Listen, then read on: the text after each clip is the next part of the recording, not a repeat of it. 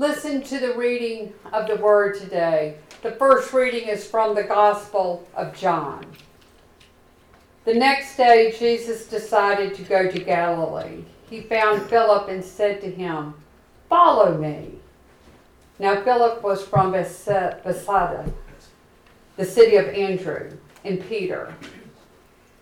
Philip found Nathanael and said to him, "We found him about whom Moses in the law and also the prophets wrote, Jesus, son of Joseph from Nazareth." Nathanael said to him, "Can anything good come out of Nazareth?" Philip said to him, "Come and see." When Jesus saw Nathanael coming towards him, he said of him, "He is truly an Israelite in whom there is no deceit." Nathanael asked him, "Where did you come to know me?" Jesus answered, "I saw you under the fig tree before Philip called you." Nathanael replied, "Rabbi, you are the Son of God. You are the King of Israel." Jesus answered, "Do you believe because I told you that I saw you under the fig tree? You will see greater things than these."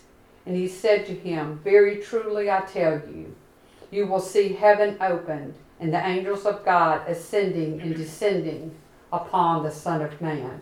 Our Old Testament scripture is one of my absolute favorites. It's very dear to me. It is 1 Samuel 3. Now the boy Samuel was ministering to the Lord under Eli. The word of the Lord was rare in those days. Visions were not widespread. At that time, Eli, whose eyesight had begun to grow dim so that he could not see, was lying down in his room. The lamp of God had not yet gone out, and Samuel was lying down in the temple of the Lord, where the ark of God was. Then the Lord called, "Samuel, Samuel." And he said, "Here I am."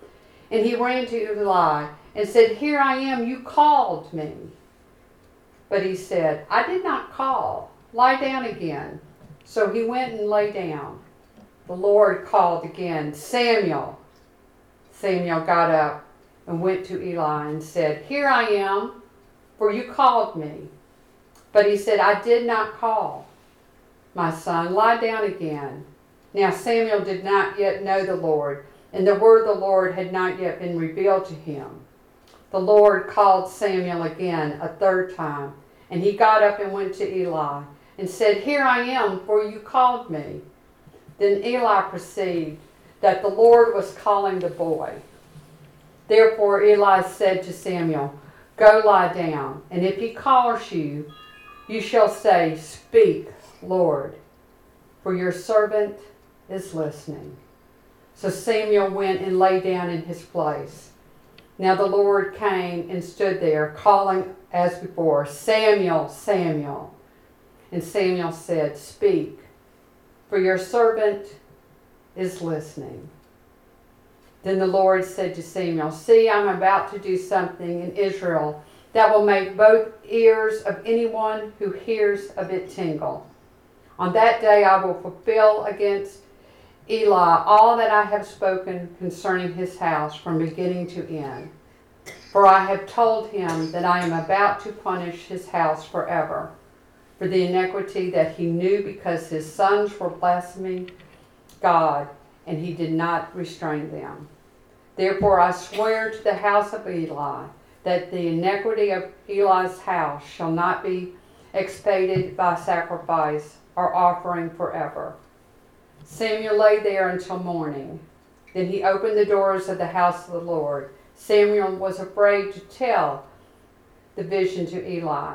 But Eli called Samuel and said, "Samuel, my son." He said, "Here I am." Eli said, "What was it he told you? Do not hide it from me. May God do so to you, and more also, if you hide anything from me, all that he told you." So Samuel told him everything and hid nothing from him. Then he said, "It is the Lord. Let him do what he seems good to him." As Samuel grew up, the Lord was with him, and let none of the words fall to the ground. And all Israel from Dan to Beersheba knew that Samuel was a trustworthy prophet of the Lord. The word of God for the people of God. Thanks be to God. You know, I am thoroughly convinced, and I think some of you probably are also, that each of us has been called by God for a purpose, to fulfill a spiritual calling in our lifetime. We are called to be a part of His master plan. Our gospel texts in the Old Testament reading today speak about this. Samuel in the Old Testament and Philip and Nathaniel in the New Testament were called by God. And in turn, they responded to God. They were fulfilling God's plan for their lives. This calling, this process really takes 3 steps on our part. The discovery, the decision, and then action.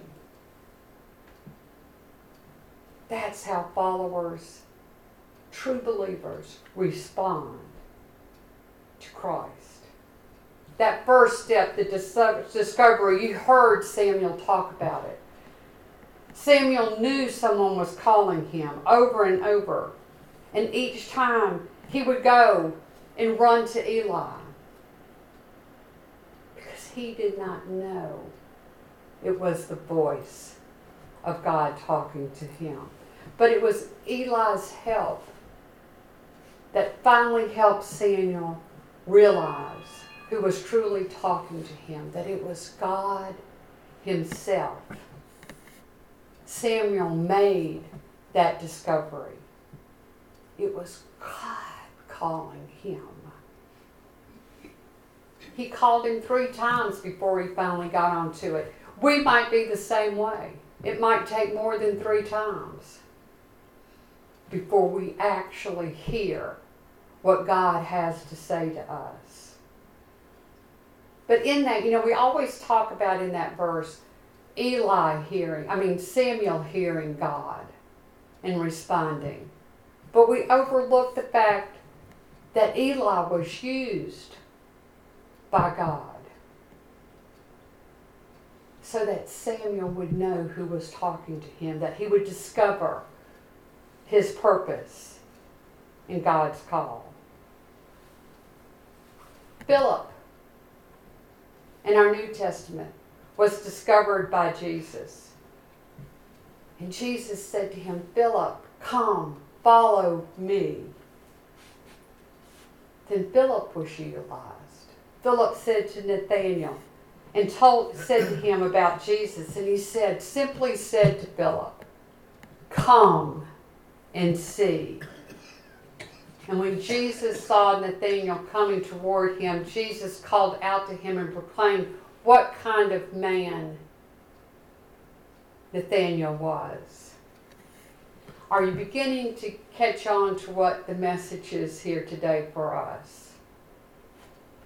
It is the initial calling that comes from God.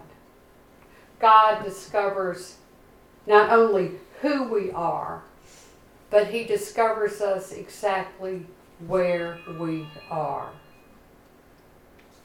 Where we are. It doesn't matter to God. He sees us and accepts us and calls us for exactly who we are. And as always, God acts first, and it requires us to have a reaction, actually to make a decision. God acts first. God makes the opening call to each one of us. And then we have to take that initial step toward God. When He says, "Come and see. That's what he asks of us. Just come and see. Having a relationship with God is paramount to your calling as a believer. You cannot be a believer if you do not have an honest and true relationship with God. God comes to you, God discovers you, and God is calling you. You know, there's that old hymn, and I thought maybe we should have sung it today, and maybe I should have maybe we will replace a hymn, who knows, with the song. You all know it. You probably know it by heart. We tend to think that this is a funeral song, because that's when we sing it most of the time. But it's a calling song. It's God calling us. He says, softly and tenderly, Jesus is calling. He's calling for you and for me. He's waiting and watching. Waiting and watching. Come home. Come home. He's saying, come to me. Come and see all that I have to offer. All that can be. Jesus is calling us right now. I think he calls us every day, maybe to a new task. I'm not really sure. But he is calling us to a deeper relationship with him. He's calling us to come and discover him again. And then make that decision that you will commit to him, that you will commit to a deeper relationship, continuing to always go further in your faith with God. Philip in our gospel made a decision to follow.